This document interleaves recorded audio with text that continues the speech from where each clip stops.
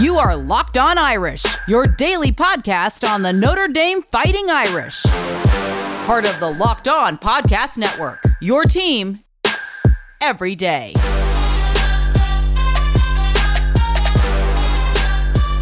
We're back with the Locked On Irish podcast, part of the Locked On Podcast Network, your daily source of audio content related to Notre Dame athletics. Today's episode, we are getting you prepared and ready for the ACC Championship game, Notre Dame versus Clemson. We're already shifting our focus to what is now the most important game on Notre Dame's schedule. As we typically do, we're going to give an offensive preview, a defensive preview, and then at the end of the show, you'll get to hear how things turned out for Notre Dame's recent basketball contest against Duke. I'm going to provide a recap and share my thoughts on what worked well, maybe what didn't, and what happened throughout the game. Before we get into that, though, folks, I am Joe DeLeon, former college long snapper at the Division I level, joined by Ryan Roberts, who is the director of scouting at NFL Draft Bible. So let's get on into this, Ryan, discussing Clemson. And if you happen to recall, folks, the first week we were on the show, we did a preview of Clemson. So I want to shift our focus here a little bit, try not to hit on some of the same points and rediscuss certain topics. This is a different Clemson team than we saw early on in the season, very specifically because of the fact that DJ Uiagalelei will not be the starting quarterback, the true freshman. Instead, it's much worse. It's Trevor Lawrence, the man that is expected to be the savior for the New York Jets, the next great generational talent in the NFL, someone who has been talked about as an ungodly quarterback since he stepped on campus at Clemson and since he took over his freshman year midway through the year. We're going to see a very different game here, Ryan. This is going to be understandably different because DJ Uiagalelei and Trevor Lawrence are two different stylistic quarterbacks, and for very good reasoning, Lawrence is a lot more seasoned and a lot more talented right now as we speak. I mean, absolutely. It completely changes because what Notre Dame did the first time around is they said, we're going to play man-to-man across the board, and we're going to try to bring a variety of pressures on DJ. DJ responded by finding those one-on-one matchups. I think of Cornell Powell deep against Tyreek Bracy. Cornell Powell had a great game overall. Amari Rodgers, a couple quick flat routes where he made a guy miss, created a couple big chunk plays, played a ton of man coverage. I think what's going to change there is because the difficulty in playing a bunch of man coverage against quarterbacks is if a guy's athletic, your back is naturally turned. So if he is a running threat, that gives him the opportunity to take advantage of his athleticism. Against DJ, not as big a deal because even though he is a solid athlete, he is not the athlete that Trevor Lawrence is. So if we are turning our back consistently to Trevor Lawrence, it's going to be a longer day. He's a better athlete right now than DJ Uiagalelei is. He's more of a threat to run. Playing man coverage probably isn't the smartest idea. So now the next question is, moving off of that, if we're going to play more zone, we're going to keep our eyes to the quarterback. How are we going to create this pressure? It really is going to bring a big emphasis on Notre Dame being able to win up front one-on-one matchups against Jackson Carman and the crew up front. They have to be able to be very disruptive if we're going to play zone covers because we're not going to be able to bring a bunch of different blitz looks if we're not going to be able to play too much man-to-man. So I think we're going to see a lot more zone coverage this week against Trevor Lawrence to eliminate his running threats.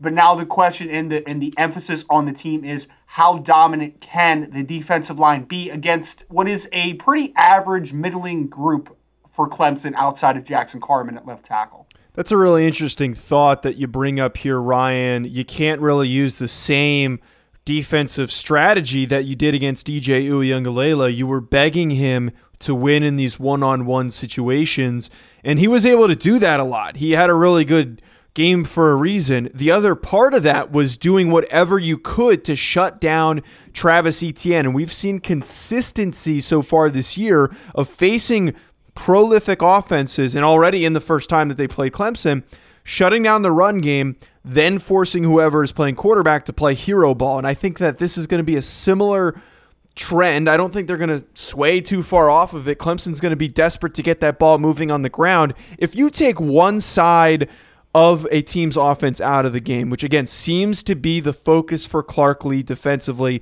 on a weekly basis, if you take out one portion and force a team to overcompensate with the other, you don't necessarily need to force Trevor Lawrence and limit him to 250 yards passing. I think that's unrealistic. But if he goes for 350, maybe gets close to 400 like DJ Uiagalelei, when you're throwing in that high of a volume, it increases the opportunity for takeaways, for more sacks. That's where things need to come down to. Maybe early on you see some early established success from the Clemson offense, but like we saw in the first time they played, things started to break down with their offensive line, and that was when they were able to hit home and get those sacks. It was at a little bit of the wrong timing because it came in overtime, but you need that stuff to come and hit midway through the third quarter, fourth quarter, right when this game is going to be coming down to the wire.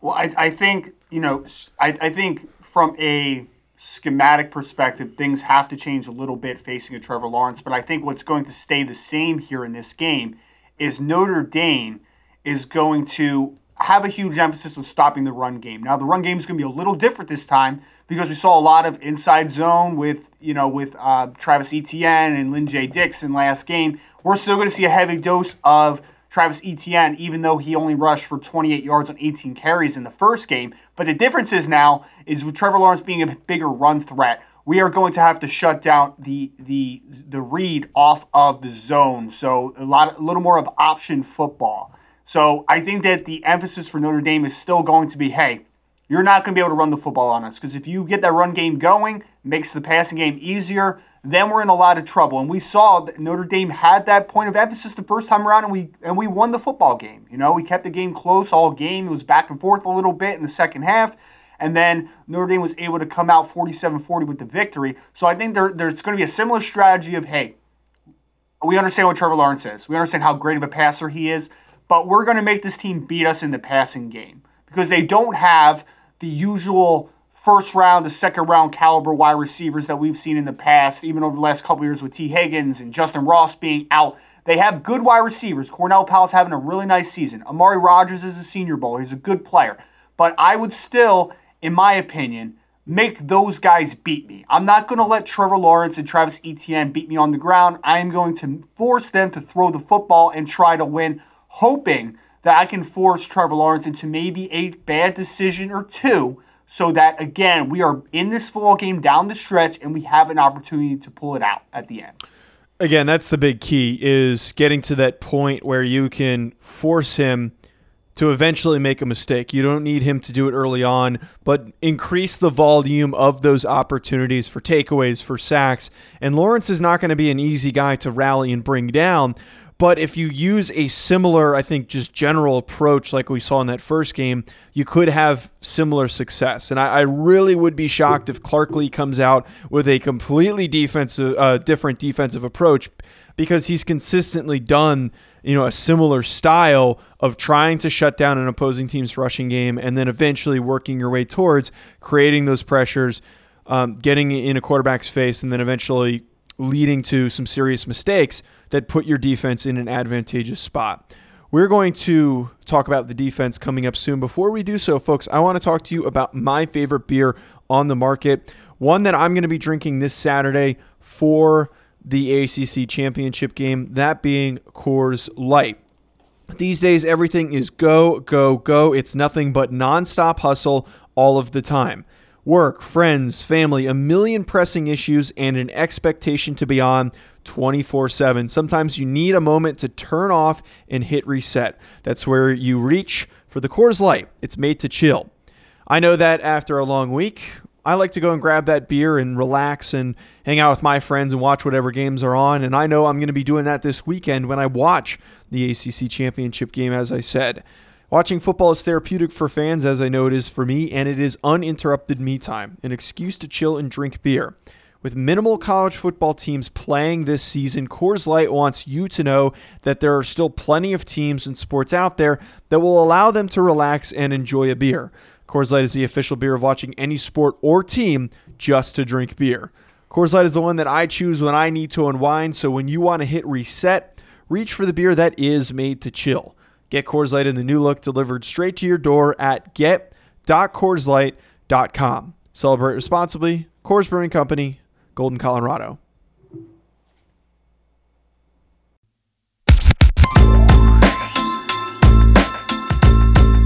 Coming up on Friday, we're going to hear from Ellis Tolbert of Locked on Clemson, new host taking over for Brad Sinkiff. So we'll get to hear from him, his takeover of the show, and his perspective. New perspective coming from Ellis. So stay tuned for that on Friday, as that is going to be a fantastic interview, getting you as far possibly prepared for this ACC championship game. And speaking on being fully prepared, let's start talking about this Clemson defense. What are you paying attention to, Ryan? What are the things that you are going to be wary of for this game? Well, I think one big aspect of the victory last, a few weeks ago in their first matchup was Notre Dame really took advantage of the, uncharacteristically average, is how I guess I'll phrase it, safety play for Clemson. And, I know we highlighted like Nolan Turner before the game. He didn't have a great game. Obviously starting off the game with that stiff arm from Kyron Williams that went 75 yards to the end zone for the first score of the game. In the latter stages of the game and about to go into overtime, Avery Davis was able to sneak down the seam for a huge gain that took them down inside the 10-yard line. The safety play was not great.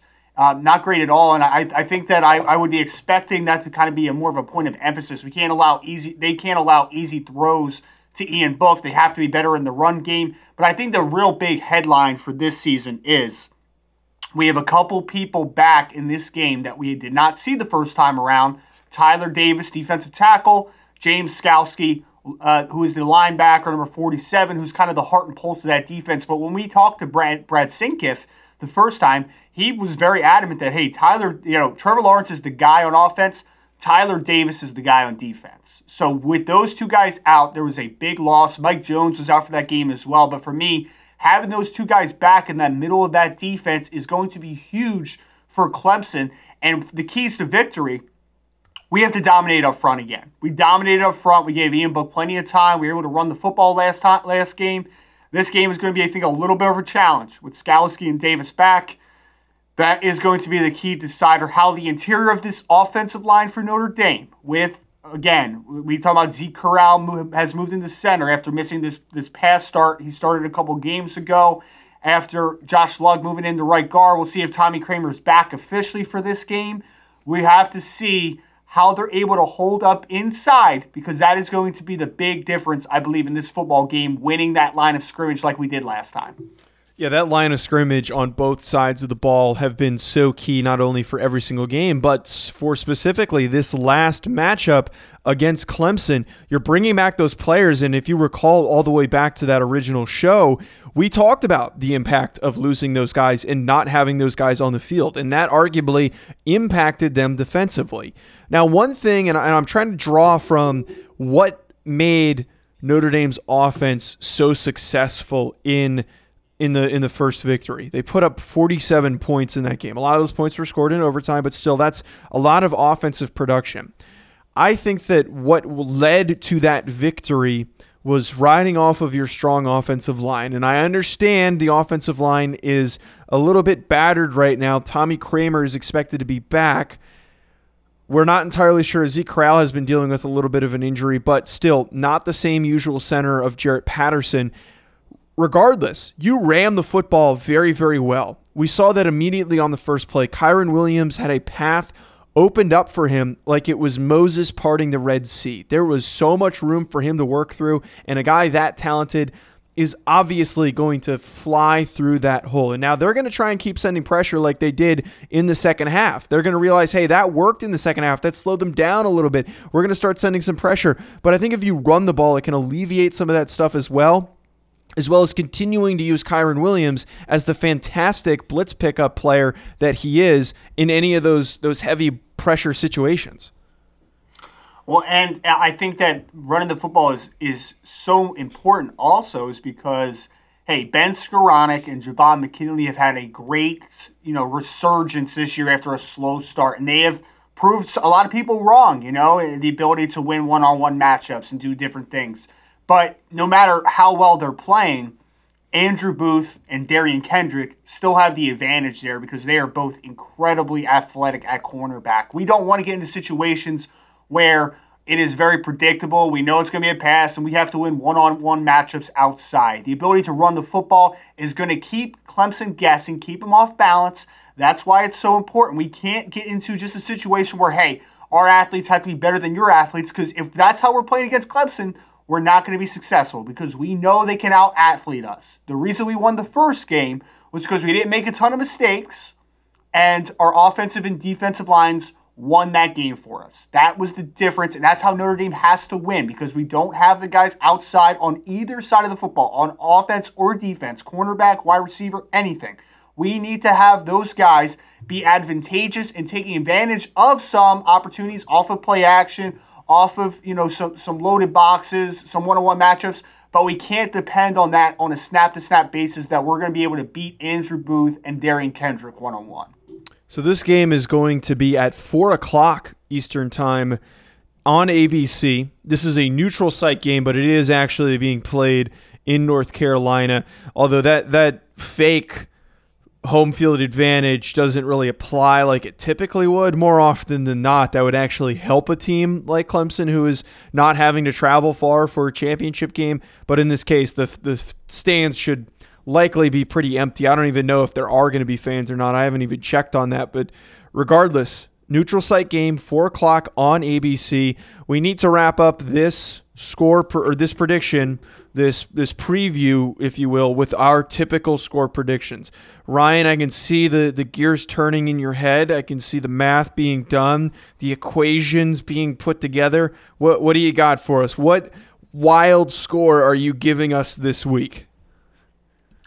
34-27 Irish. Okay, that's a little bit more down to earth than I thought you were going to be. I thought you were going to give Notre Dame a 25-point victory, like you typically do. Oh yeah, typically. I'm going to go with the Fighting Irish. I'm not going to pick against them. I'm not going to be crazy here.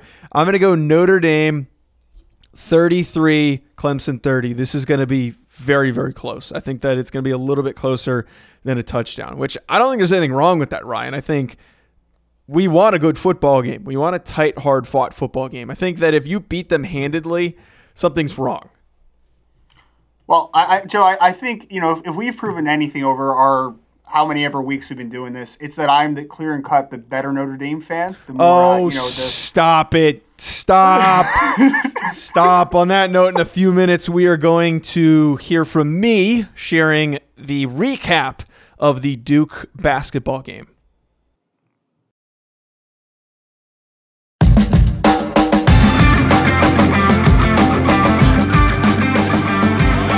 Folks, if you're not doing so already, please make sure you go and hit that subscribe button. Also, if you're looking for something new to listen to, betting on Notre Dame doesn't have to be a guessing game if you listen to new Locked On Bets podcast posted by your boy Q and handicapping expert Lee Sterling. Get your daily picks and quick hitting advice to make the smartest possible wagers. Subscribe to Locked On Bets podcast, brought to you by betonline.ag, wherever you get your podcasts. So getting to you now on this Duke loss, 75-65, a game where Duke held a pretty strong lead, a bit similar to the Michigan State game, where they were pushing 20 points, hovering around that, and then towards the end in garbage time, Notre Dame climbs back, and it really doesn't have much of an impact. This was an inconsistent game for Notre Dame, and a couple of the key stats just that stick out to me. 53% from three-point for Duke was the real defining factor in this game. They also shot 51% from the field. They also out-rebounded Notre Dame 33-23. Top performer for Notre Dame, though, that has to be Dane Goodwin. Had a career day, 25 points. He also finished with 2 assists and 1 rebound. Nate Laszewski also 8 rebounds. And then Prentice Hub had an okay day, 12 points.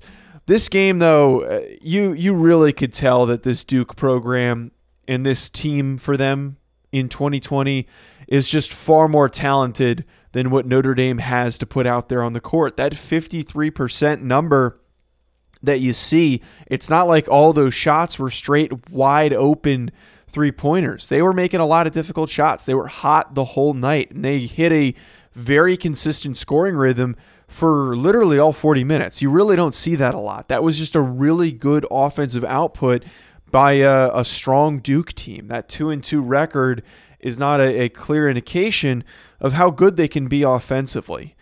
There's not a lot you can really do in a situation like that. And one thing that we saw in this game, too, is Notre Dame would start going on these scoring streaks. They would start to put these scoring runs together, but it didn't matter because Duke was still scoring in counter moves to them. So that played a really big part in this, just not being able to outduel and slow down a team that was hot for the entirety. Speaking of just some other takeaways that I got from this game, it was good to see that they were getting some more bench players into the game. Mike Brey made more of an emphasis on doing that. Also, the new NCAA eligibility rules that came down today allowed Trey Wirtz to be eligible for this game. And I don't know the full extent of this rule change just because we've been caught up with the college football stuff. But Trey Wirtz, this is really an effort to get guys being able to play if you deal with any COVID outbreaks, not having to deal with any more issues of having to cancel games. So Trey Wirtz benefits from that. He comes off the bench. He scores a decent 9 points. 3 of those points came at the end of the game from a nice 3-point shot that he took. Some other guys that ended up playing, though, some of the usual guys, Matt Zona, Trey Sanders. It was odd because you see more players coming off the bench, something that Ryan and I have harped on for so long, that you're not getting those guys contributing more and playing more and resting the starters. And I think Brey tried to do that, but the issue, and it makes things so much more complicated here, is that those bench players literally did not contribute. Trey Wirtz was the only guy who scored points off the bench. That's another thing. Separate from the 3-point margin that Duke was able to hit, like, you're not going to be able to beat a team in that situation. You're also not going to be able to beat a team if nobody on your bench scores. It kind of makes you understand why Mike Brey has been doing what he's done, but that does not mean what he's doing is sustainable. Something has to be figured out here. Those bench guys need to step up. Otherwise, we're going to continue to see more of the same issues, more of these weak performances where they're just not strong defensively and they're not consistent offensively. Last point I want to bring up before I wrap up today's show, rebounding. Major issue in this one. As you heard me say earlier, out-rebounded by 10 rebounds for the whole game. And that was something that Ryan and I brought up coming into this game when we did the preview. That Duke was a really good rebounding team and that Notre Dame needed to step up for that challenge and keep it close. Instead, the guy and I keep saying this, I hate having to give Juwan Durham a hard time. I don't like giving players a hard time. I'm not trying to be negative.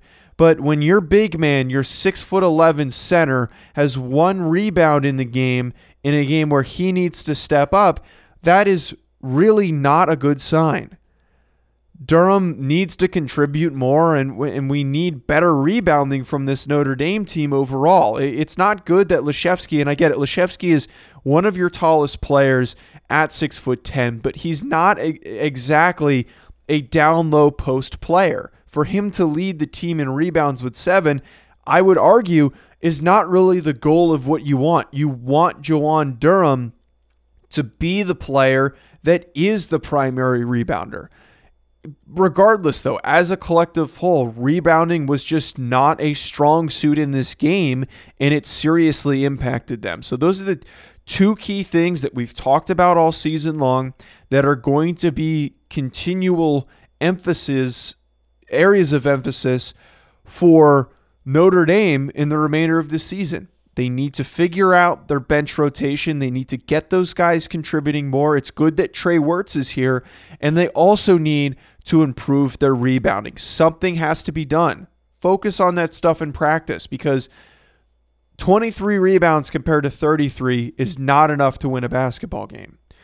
That's going to be it from us, folks. Thank you for tuning in to today's episode. Hopefully we have some better news coming on Saturday for Notre Dame's football matchup. And also, they're actually playing in basketball against Purdue. So next show, you'll actually get to hear some conversations about Purdue, and also a crossover episode that we did with Ellis Tolbert. So stay tuned for that on Friday. Make sure to follow us on social media at Locked On Irish, at Joe DeLeon, and at Rise N Draft for Ryan. If you like the show so far, hit that subscribe button, leave us a review, and let us know what you think. Finally, looking for something to tune into, I cannot endorse enough the brand new show, a part of the network, Locked On Bets. Go check that out. Make yourself some money. We'll talk to you on Friday, folks.